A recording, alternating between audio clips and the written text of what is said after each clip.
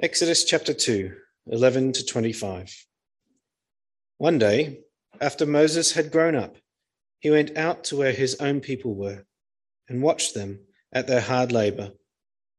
He saw an Egyptian beating a Hebrew, one of his own people. Glancing this way and that, and seeing no one, he killed the Egyptian and hid him in the sand. The next day he went out and saw two Hebrews fighting. He asked the one in the wrong, "Why are you hitting your fellow Hebrew?" The man said, "Who made you ruler and judge over us? Are you thinking of killing me as you killed the Egyptian?" Then Moses was afraid and thought, "What I did must have become known." When Pharaoh heard this, he tried to kill Moses, but Moses fled from Pharaoh and went to live in Midian, where he sat down by a well. Now a priest of Midian had 7 daughters.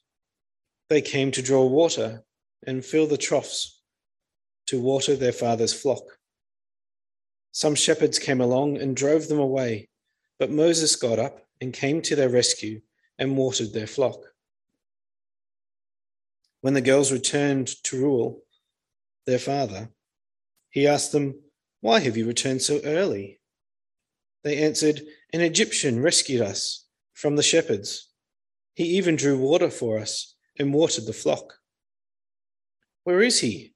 he asked his daughters. "Why did you leave him? Invite him to have something to eat."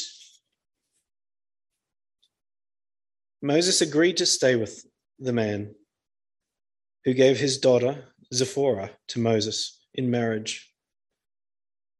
Zipporah gave birth to a son, and Moses named him Gershom, saying, "I have become an alien in a foreign land." During that long period, the king of Egypt died. The Israelites groaned in their slavery and cried out, and their cry for help because of the slavery went up to God. God heard their groaning, and he remembered his covenant with Abraham, with Isaac, and with Jacob. So God looked on the Israelites and was concerned about them. Here ends the reading.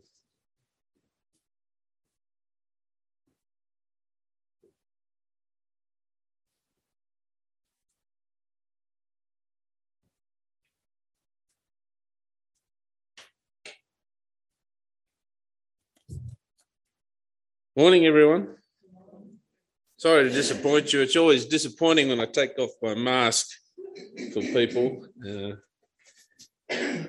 Let's pray. Gracious Father, we thank you that you speak to us. You've brought us your word. We can hear it, we can understand it, and we ask you to help us. Help us to know, to listen, to be corrected, to change, to be encouraged. We ask all these things, and I ask that you would keep me from error. In Jesus' name we pray. Amen.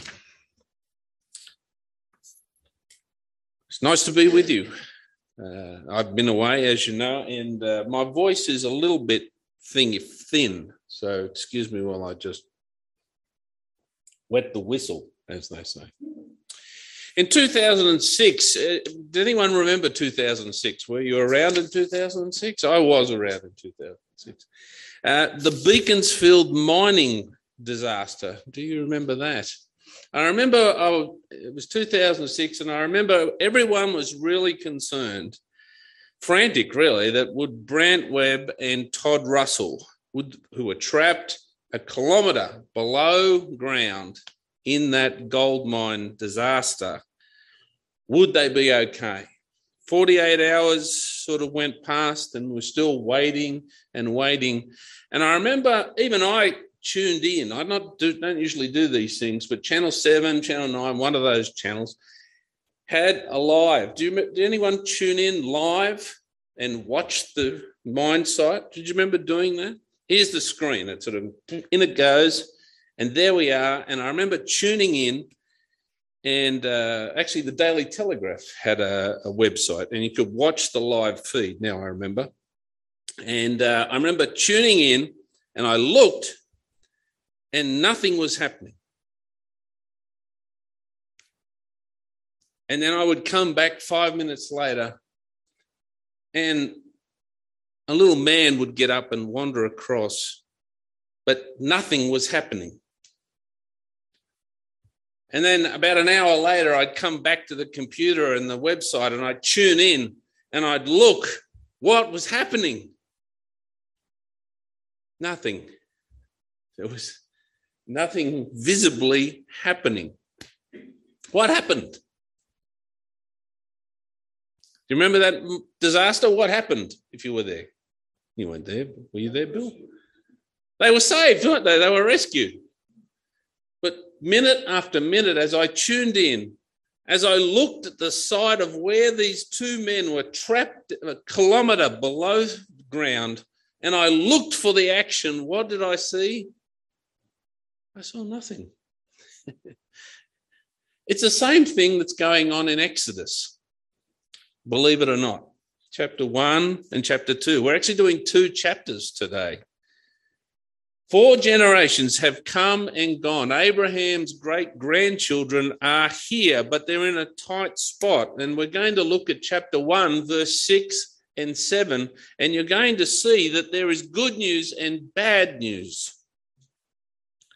It says, Joseph and all his brothers and all that generation died, but the Israelites were fruitful and multiplied greatly and became exceedingly numerous, so that the land was filled with them. That's really good news. Abram had received the promise from God. What was one of the promises that Abram received? As numerous as the stars would be his descendants. Here in Exodus chapter 1, God's promise is starting to happen and be fulfilled. They are exceedingly numerous, we're told. But there's bad news. So that was the good news, but there's bad news. The bad news is the Egyptians don't like it. The Israelites, excuse this, it's a bit, I think they're breeding like rabbits. I think that's, sorry, Joyce, I didn't mean to, I know that's a bit crude, really. And Pharaoh is not happy. And he says it's got to stop. Verse 8 and 9. And I'm going to paraphrase it for you.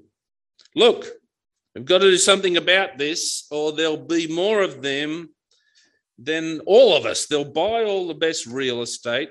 They'll start putting up signs in Hebrew that we can't even read, and there won't be any room on the beaches, and they'll take over the place.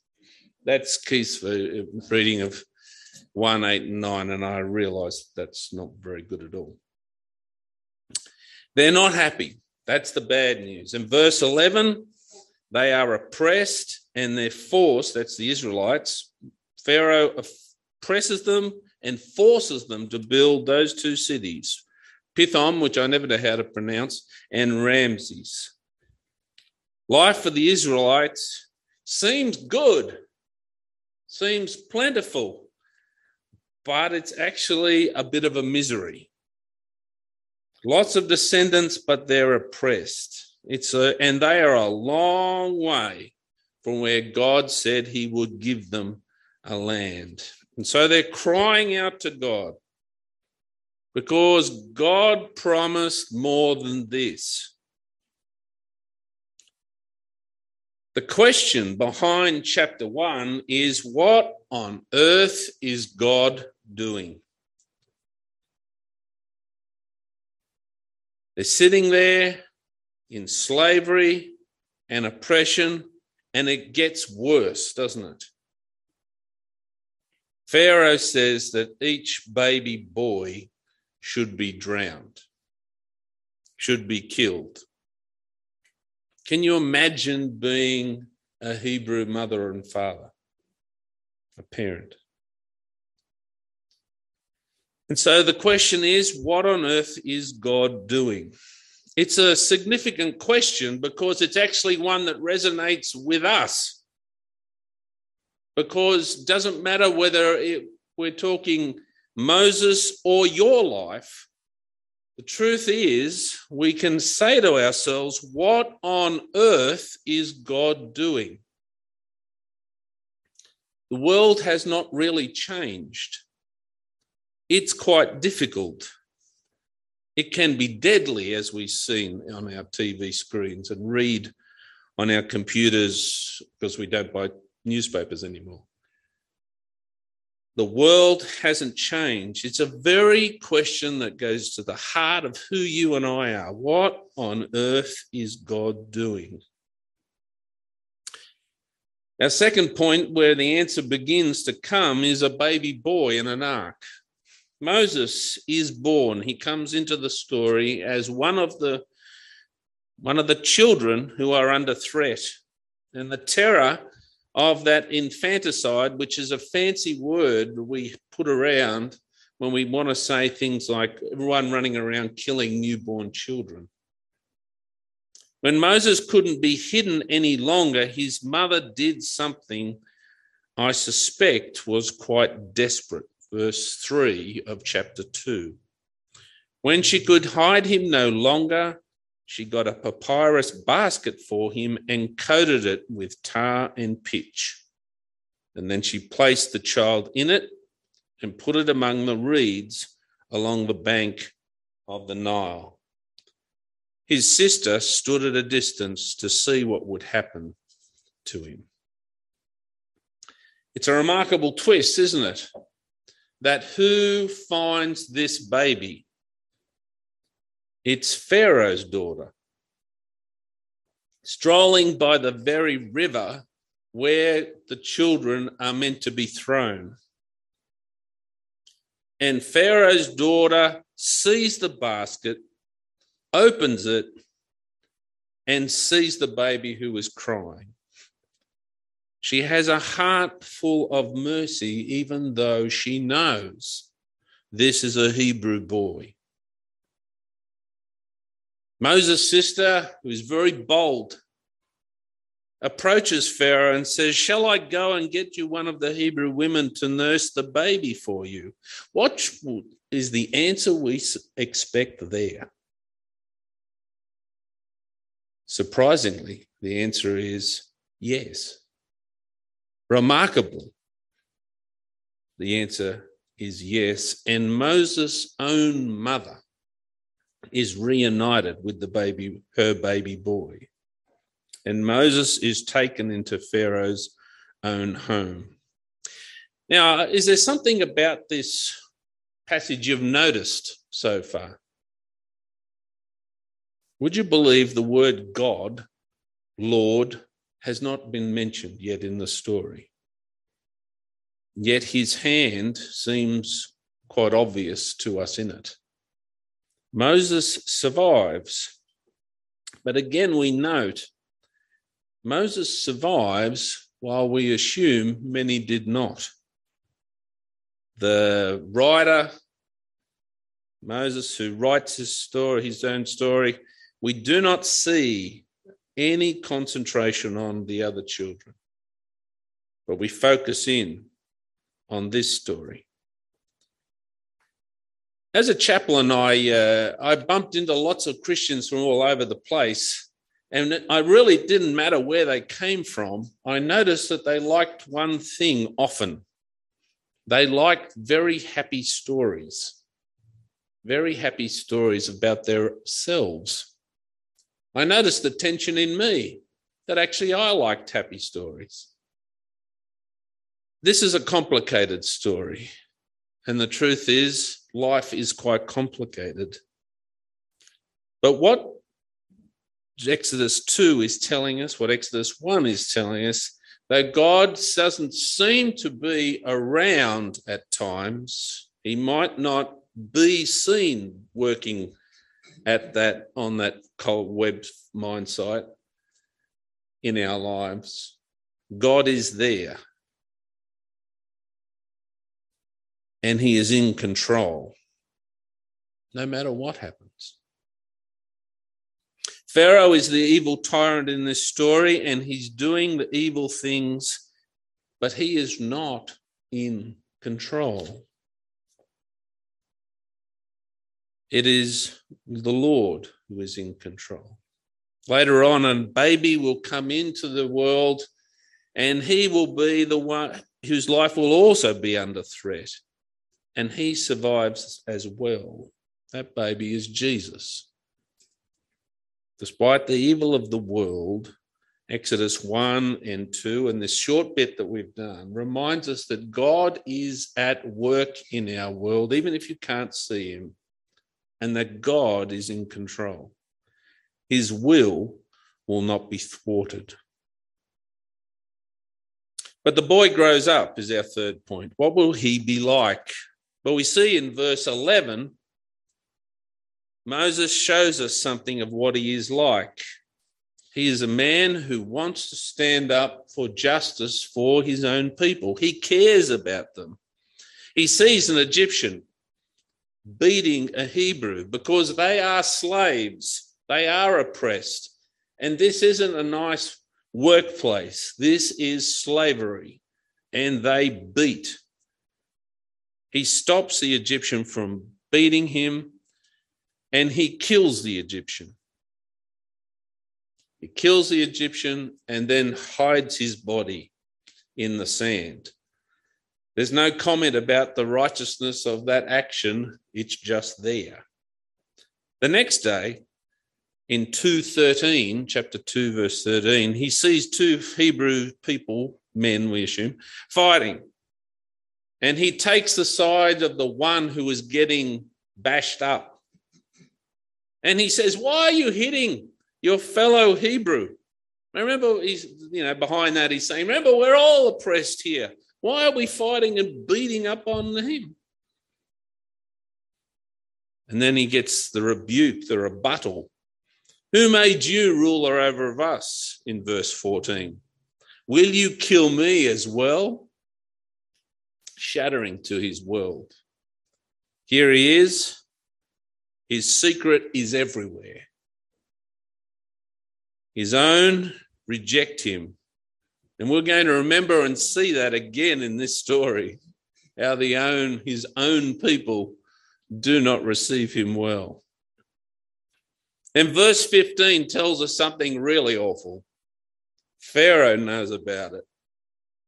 And now that he knows about it, he wants Moses dead. What is God doing?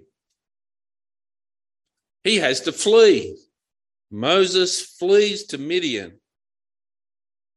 He has to get far away. How can he help now? What earthly good will he be? Do you have those of us who are married, do you have a story about where you met? Anyone? Anyone do a well? Anyone meet by a well? Lake? The local swimming pool? Any body of water? Well, apparently the patriarchs met their wives normally at wells, and that's what happens to Moses. Isaac, Jacob, Judah go to a well and they find their wives. So with Moses.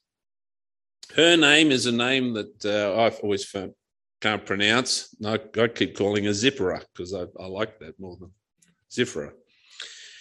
And the next thing we're told is he's married, he has a son, but his son's name reminds us exactly of this problem. What on earth is God doing? What does Gershom's name mean? His son's name means, I have become an alien in a foreign land.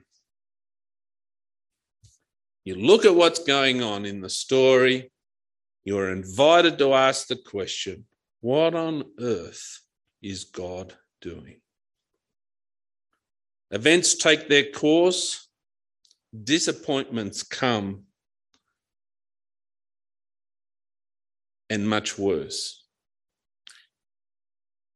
As we look at these two stories, two chapters of Exodus, we're reminded of our own lives and reminded of how disappointments come, how things go wrong, how difficulties rise up, and we think, what is God doing? Where is he in this, our lives? Why is this happening to me?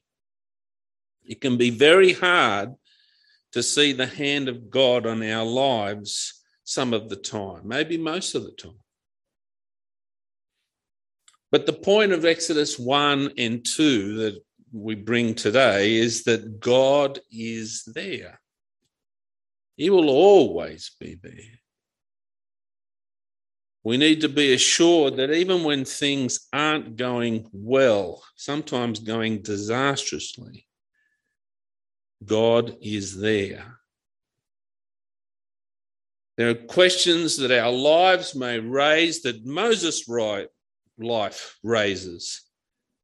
Those questions may not always be answered, as they are not answered in these two chapters. What happened to the children is not answered.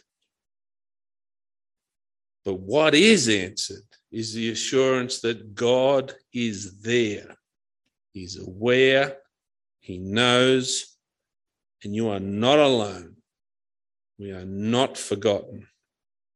Because Exodus chapter 2, verse 24 is a wonderful verse.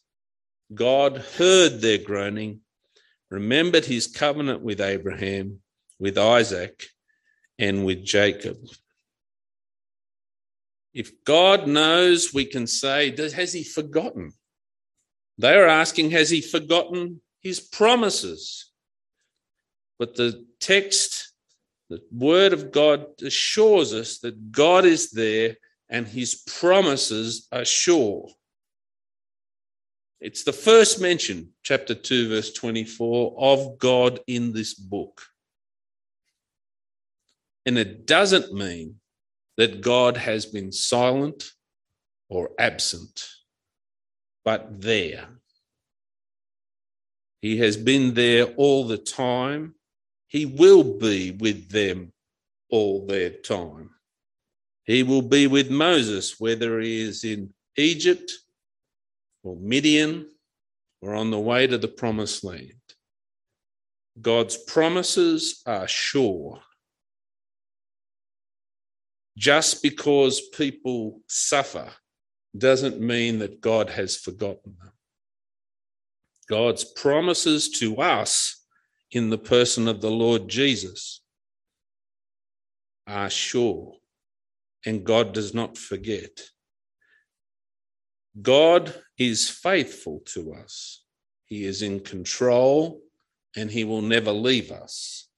That's what is being declared in Exodus chapter 1 and 2. Through all the story and all the intricacies and the twists and the turns, God is sure, and his certainty of his promises surround them and us. There's many examples of history where people have complicated, tragic lives. History is made up of people's lives and their stories. God is faithful to his promises. Despite what is going on in people's lives, God's word, his faithfulness stands true. And thirdly, God cares. In this story, so far, and when I say story, please don't hear me say made up. I don't mean that. In the tale as God's word unfolds, we find that terrible things happen. But that doesn't mean God doesn't care. God does not forget his promises. But God, in his own time and in his own way, answers.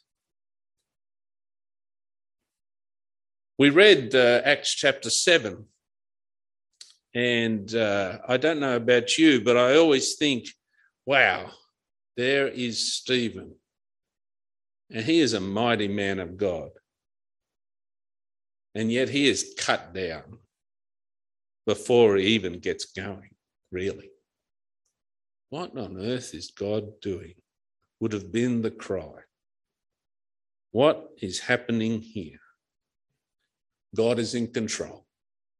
Despite all the things that go on in our world, God is in control. And he is faithful to his promises. He is always at work in his world. And whatever happens to you, to your family, to all those things that happen to us in this world, God will never leave you. That is what God promised.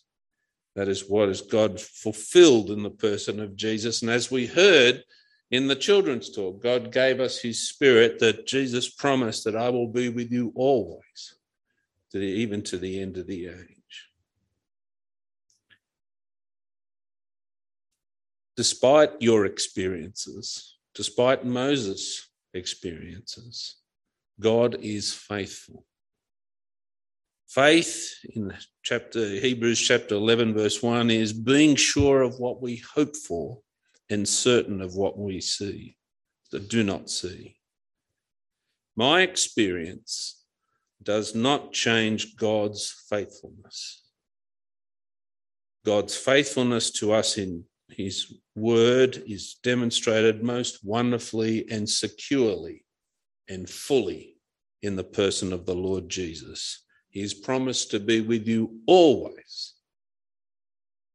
My experiences, my tragedies, my needs, my disappointments, they won't change that. God is at work in your life. My inability to see him at work doesn't change that fact. That's what Exodus 1 and 2 is telling us. What is God doing? God has sent his Son. God has saved you because his good pleasure to do so. We rejoice and thank him. And his precious people are always safe in his loving, grace-filled care. Let's pray. Heavenly Father, Exodus 1 and 2 is really very familiar stories, perhaps to most of us, to many of us. And Lord, we just pray that we would be familiar again with the truth of your love for us in Jesus, your faithfulness to your promises. We're all over the place. We realize that our emotions can run wild, that we can be led astray by what we're experiencing. We can really be thinking all sorts of thoughts. But Lord, please help us. Please teach us. Please reassure us and encourage us that you are always there, that you are always at work in our lives, that in Jesus we have every promise fulfilled, and you've given us every spiritual blessing in the heavenly realms. Lord, despite what's happened, we pray that we might know of your love for us. Reassure us, comfort us, strengthen us. In Jesus' name we pray. Amen.